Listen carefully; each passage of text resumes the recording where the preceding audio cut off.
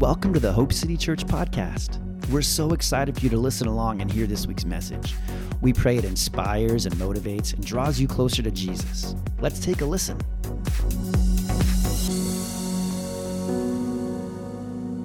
Romans chapter 3 is where we're starting at today. The first two chapters so far, Paul has been making a case to these Romans. He's been writing and he's been talking about the Greeks and the Jews. And in chapter 1, he let the Greeks have it and just basically said, these guys are terrible and they're living life in a terrible way. And then chapter 2, he jumps in and he says, he's talking to the Jews now and he says, you think that you're any better than these guys? He said, but you're not any better than these guys. He was talking to them saying that you are taking advantage of your Jewish heritage and you're saying that just because you're Jews, you're going to make it to heaven. And he says, that's not the case of the matter. And he ends off chapter 2 talking about what we just said. He said a true Jew is someone whose heart is circumcised. And that's what he's talking about. And so picking up in chapter 3, verse 1, Paul says this. He said, then what's the advantage of being a Jew? Is there any value in the ceremony of circumcision? Yes, there are great benefits. First of all, the Jews were entrusted with the whole revelation of God, he said. So the way that Paul is writing in a style that was familiar in that day and time, and he's writing as if he's arguing with an invisible person. And so he's asking the questions, and then he's also answering the questions in his letter. And that was the way that they wrote back then, he says. And so because he just said, this is what a true Jew is in chapter 2. Then he starts off and he says, well, what's the advantage of being a Jew then? Is there any advantage? And he says, yes, of course there's an advantage. He says the advantage is that the Jews were entrusted with the whole revelation of God. Now, the Greek word for that word revelation, the whole revelation of God, is logion, and it's an orator, sentence, or declaration, especially the utterance of the oracles of God, and it denotes this, the historical manifestations of this word of God. What he's talking about is the Jews had the 10 Commandments. He said, so yes, the benefit and the advantage was that the Jews had the laws of God. The Jews had the tabernacle of the Lord in their midst. They had revelation. They had his relationship there with them. He would come down into the tent of the meeting place and meet with them. They had this relationship with the Lord God. So he's saying, yes, of course there's benefit in being a Jew because the Jews had this revelation. They had the Word of God. They had the 10 Commandments. They had this relationship with him. And he says, true, in verse 3, some of them, talking about the Jews, were unfaithful. And I love, if you highlight and make notes in your Bible, which I love to do, this would be a good verse to highlight and doodle upon. It says, just because some of them were unfaithful, does that mean God will be unfaithful? Of course not. Even if everyone else is a liar, God is true, as the scripture says about him. You will be proved right in what you say, and you will win your case in court. Let's pause for a second. He says, if some of them are unfaithful, but just because they were unfaithful, does that mean God will be unfaithful? The question here, the thought here when I was reading this, and it says, does that mean God will be unfaithful? Well, the question that stands to reason is, what would God be unfaithful to? If God was going to be unfaithful, what is he talking about here? True, some of them were unfaithful, but because they were unfaithful, does it mean that God's going to be unfaithful? Unfaithful to what? Unfaithful to the promises and to the covenants that he's made with you. That's what the question is. If just because these people were unfaithful, does it mean that God is going to break his covenant and his truth and his lies with you? Or not his lies, but lie to you and say, I said this was going to happen, but because you broke your covenant with me, I'm going to change my mind. The answer is in verse 4, and it says, of course not. So here's my thought. Listen to this. We're all unfaithful at times, aren't we? We all make a mess of things sometimes, don't we? Yep, we do. It's okay to admit that. It's true. We're all humans. We all misstep, misspeak, make mistakes, become unfaithful. But in your unfaithfulness, in your error, in your mistakes, even then, God is not going to be unfaithful to you. You're not as excited about that as you should be. sometimes I think that we just take the Lord we take advantage of him. We don't really understand and grasp the goodness of God in our lives. We were singing that song. What was the second song again? The name of Jesus we were singing about, the name of Jesus over everything. I speak Jesus. And I was thinking about that song as we sang it. Jesus in the mountains, Jesus in the streets, speaking Jesus in the darkness over every enemy. And I was thinking about that, and I was thinking to myself, my Lord, if we grasped the reality of what we were singing in that moment, really declaring Jesus over everything, the darkest in the night, the family that's broken, breaking off the chains of addiction, if we really understood what we were saying, we wouldn't just stand there and be like, oh, God is so good to me. Yeah, he's good. Okay, God's good. No, God is amazing. Even when you make a mistake, even when you make a mess of things, even when you are unfaithful and turn your back on him, God is still going to remain faithful to the covenant that he made with you. Oh, see, you're still not getting it. Because if you understood the reality of who God is, hang on a second. Verse 4. Does that mean God's going to be unfaithful in verse 3? Of course not. Even if everyone else is a liar, even if everybody else you ever met on the planet was a liar, God is true. That word true means this. It's aletheus. It's one who cannot lie. One who cannot lie. Not possible. There was a movie a couple years ago. I never saw it, but the premise of the movie. Oh, yeah. The person couldn't lie. Could not lie. Take stock of your life for just a moment. For just a moment. Think about your life. Think about today, possibly. And the choices you make, and the lies, the white lies, the white lies, the big lies, the small lies that we tell. God cannot lie. Physically, not possible, not capable, not in his nature. So when God made a covenant with you, when God made a promise to you, when God said something to you, it doesn't matter what you did or if you were unfaithful, God is still, Ariel, going to keep his promise and covenant with you. Come on! No, you're not getting it! You're missing something. Maybe I got to find another way to say this. I don't know. Let's keep going. He can't lie. Deuteronomy chapter 32, verse 4, in the New King James says this: He is the rock, his work is perfect, for all his ways are justice, a God of truth, and without injustice, righteous and upright is he. A God of truth, and without injustice, righteous and upright is he. Titus chapter 1, verse 2 in the Amplified says, based on the hope and divine guarantee of eternal life, the life which God, who is ever truthful, and without deceit, promised before the ages of time began. See, the problem is that we try to understand God through our lens, through the way that we live our life, through the way that we interact with people, through the way that we deal in our relationships, through the way that people treat us and that we treat others. And you cannot judge the Lord, you cannot try to understand him through the lens of your own eyes. He's not a better version of you. See, you can lie. You can be unfaithful.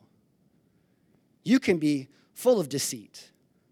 You can have, like it said in Deuteronomy, it said God was a God of justice and righteousness. You can be unrighteous and full of injustice. But the Lord cannot be those things. This excites me, guys. This excites me that we serve a God that isn't just a better version of me. He's totally different than me. And I've got to begin to understand the character of God. I've got to begin to understand who God is so that I can begin to become more like him and less like me.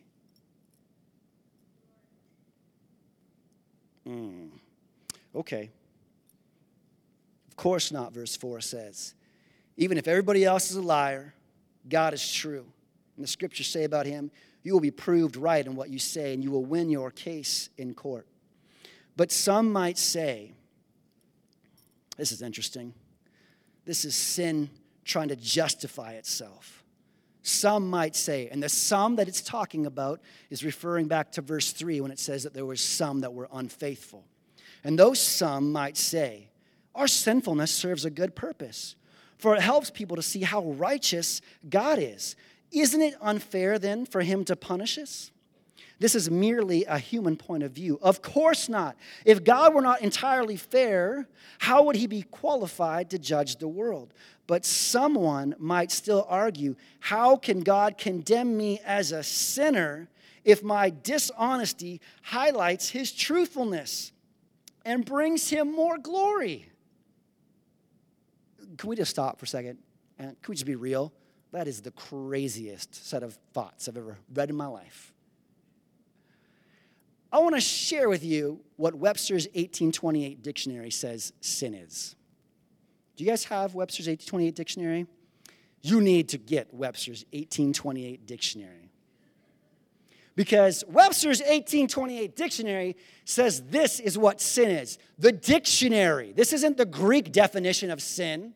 This is what the dictionary in the year 1828 said. Sin is the voluntary departure of a moral agent from a known rule or rectitude or duty prescribed by God, and voluntary transgression of the divine law, or a violation of a divine command, a wicked act, iniquity. Sin is either a positive act in which a known divine law is violated, or it is voluntarily neglect to obey a positive divine command, or a rule of duty clearly implied in such a command. Sin comprehends no action only, but neglect of known duty. All evil thoughts, purposes, words, and desires, whatever is contrary to God's commands or laws. That's the dictionary in 1828. So people are saying in this, Paul is talking to these people and say, well, my sin, it helps people see how righteous God is. Or my sin brings God glory by highlighting his truthfulness, is what he's saying. No, because this is what sin is. God doesn't need you to sin to show people how good he is. We just read in the previous chapter that the goodness of God will lead people to repentance. That it's God's goodness, not his goodness in allowing you to continue walking in darkness and sinning so they can say, oh, well, look at how terrible that person's life is. God must be good. What a crazy thought. Verse 8 says, and some people even slander us, talking about Paul, by claiming that we say, the more we sin, the better it is. Those who say such things deserve to be condemned. Verse 9, he goes on and says, well then, should we conclude that we the Jews are better than others? No, not at all. For we've already shown that all people, whether Jews or Gentiles, are under the power of sin. Not at all.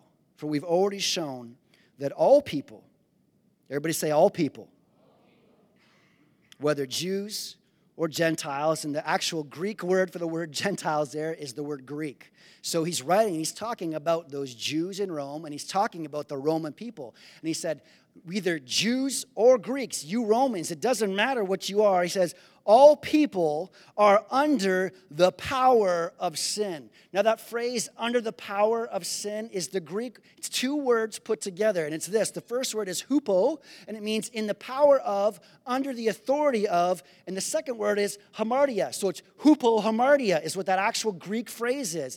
And hamartia is missing the true scope of our lives, which is God. Could we just stop for a second? Missing the true scope of our life, which is God. What's the true scope of your life? What is the purpose of your life? When you get up in the morning, what is the true scope of your life? What lens are you looking at your life through? Is the true scope of your life God, or is it something else? Is it making your wife happy? Is it making your husband happy? Is it making your kids happy? Is it doing your job? Is it doing this thing or that or the other? It says here that is the true scope of our life, which is God. Mauricio, the true scope of your life is God, nothing else.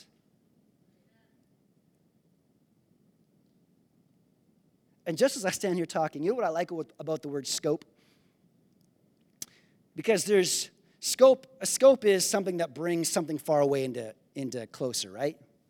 Like magnifies it and you look at it. Scope usually found on top of a gun. We also have something else that we use to do that. It's called binoculars, right? But binoculars is two things to look through, right? You got one eye and you look through them. There's two things. But a scope is one thing that you look through. It's focused.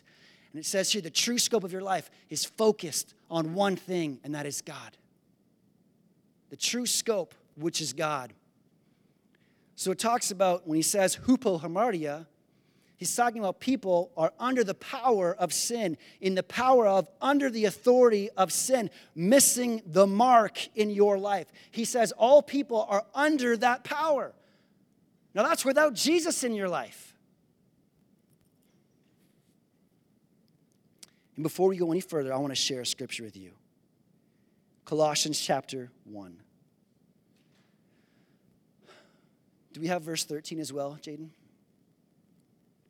So right here it says, all people, whether Jews or Gentiles, are under the power of sin. Hupo hamartia. You're under that power without Jesus, without giving your life to the Christ, to the Messiah, without dedicating yourself, without surrendering yourself, without saying, Jesus, I need you in my life. You are under the power of sin. Colossians chapter 1, verse 13 and 14 says this, for he has rescued us from the kingdom of darkness. It's talking about the Lord. He has rescued you from the kingdom of darkness. He has rescued Jessica. He has rescued other Jessica. He has rescued Sham. He has rescued Ella. He has rescued Brendan from the kingdom of darkness and transferred them into the kingdom of his dear Son. Verse 14, who purchased our freedom and forgave our sins. Go back to 13. He has rescued you from the kingdom of darkness and transferred you into the kingdom of his dear Son. Verse 14, who purchased your freedom and forgave your sins. Verse 13, who rescued you from the kingdom of darkness and transferred you into the kingdom of his dear Son, who purchased your freedom and forgave your sins. So right here, Paul's talking. He says, we're all under the power of sin. You're all under the weight and the authority of sin until Jesus came and until he came and transferred you and picked you up and moved Maurizio from the kingdom of darkness. Said, no, man, you're not over here. I made a way for you, and I'm going to take you from over here, and I'm going to take you from darkness, and I'm going to bring you over here into the kingdom of my Son, into the kingdom of the light, because I bought a way for you. I bought your freedom, and I forgave your sins. So without Jesus, you're living in a kingdom of darkness. But when you come and surrender your life to Christ, he moves you from the kingdom of darkness into the kingdom of his dear Son.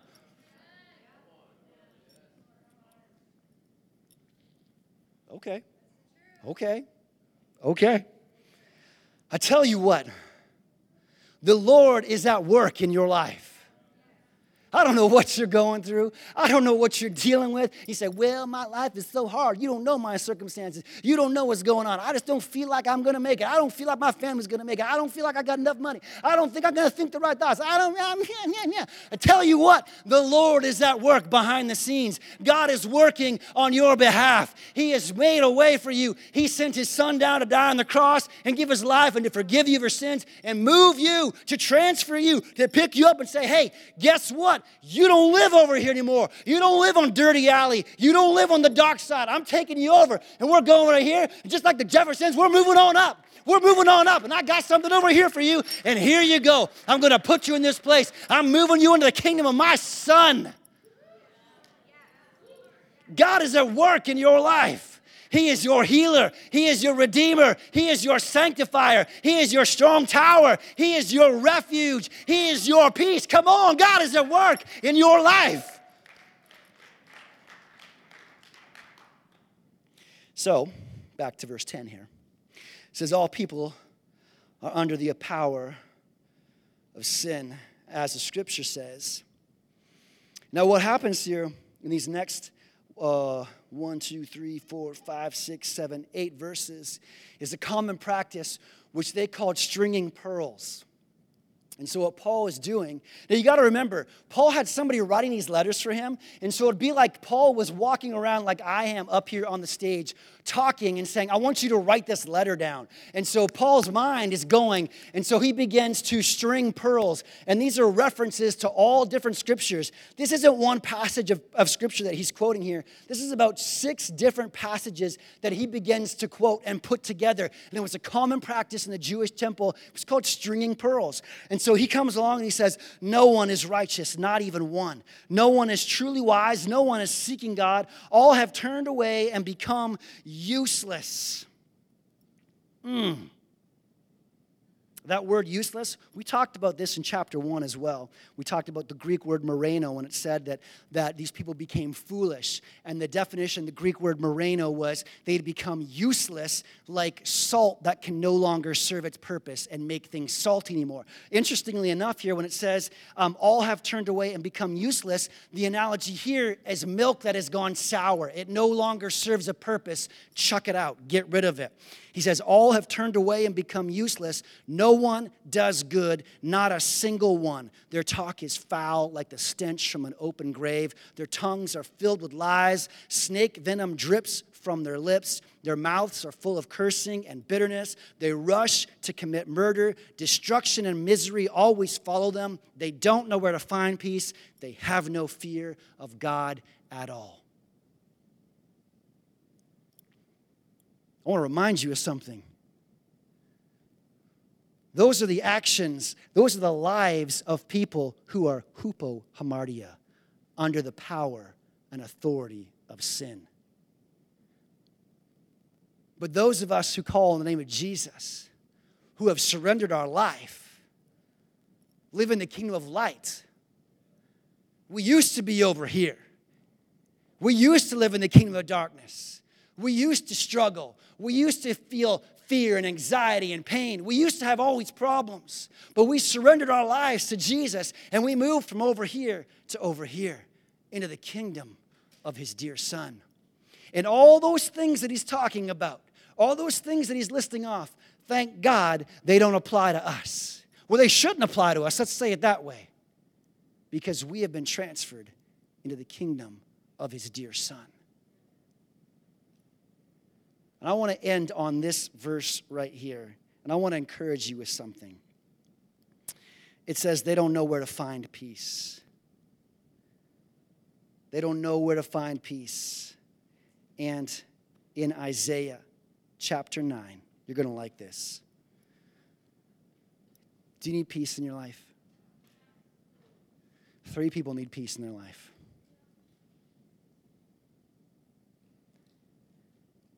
Isaiah chapter 9. It's talking about, Romans is talking about people that are under the power and authority of sin. And it ends off saying they don't know where to find peace.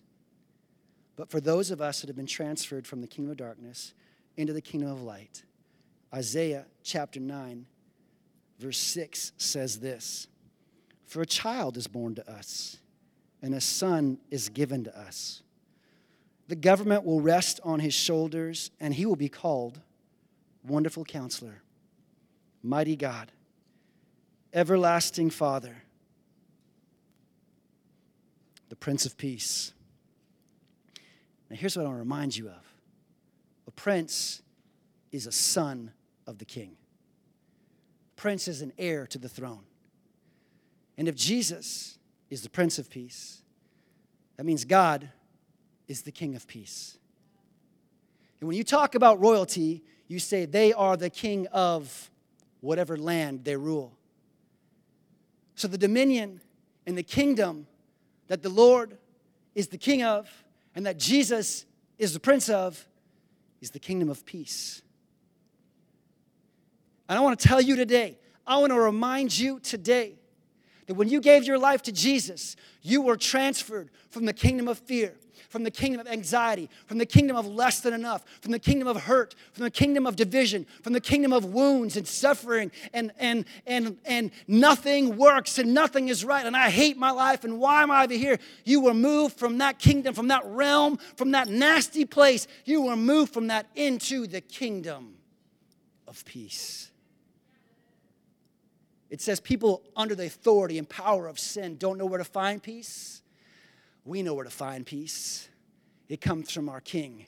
It comes from the Prince of Peace, and we live in the kingdom of peace. So if you find yourself in a time when you need peace in your life, if you find yourself in the middle of storms, if you find yourself saying, I don't know what I'm supposed to do, but I'm all worked up, I'm afraid, I'm dealing with anxiety and stress, and my life looks terrible, and I'm not going to make it, you need to remind yourself that you serve the King of Peace. That he is your Father, and he's a good, good Father like we sing. And he's a Father of peace. The Bible talks about that you will have peace that passes all understanding. Thanks so much for joining us today. We hope you are drawn closer to Jesus and that his Spirit, his love, and his life are filling you right now. If you'd like more info about who we are and what we're doing at Hope City, head over to hopecitychurch.ca to find out more. And if you liked what you heard, head over to iTunes and rate the podcast to spread the word so others can hear too. And one more thing before we go. We just want to remind you that you were made for hope.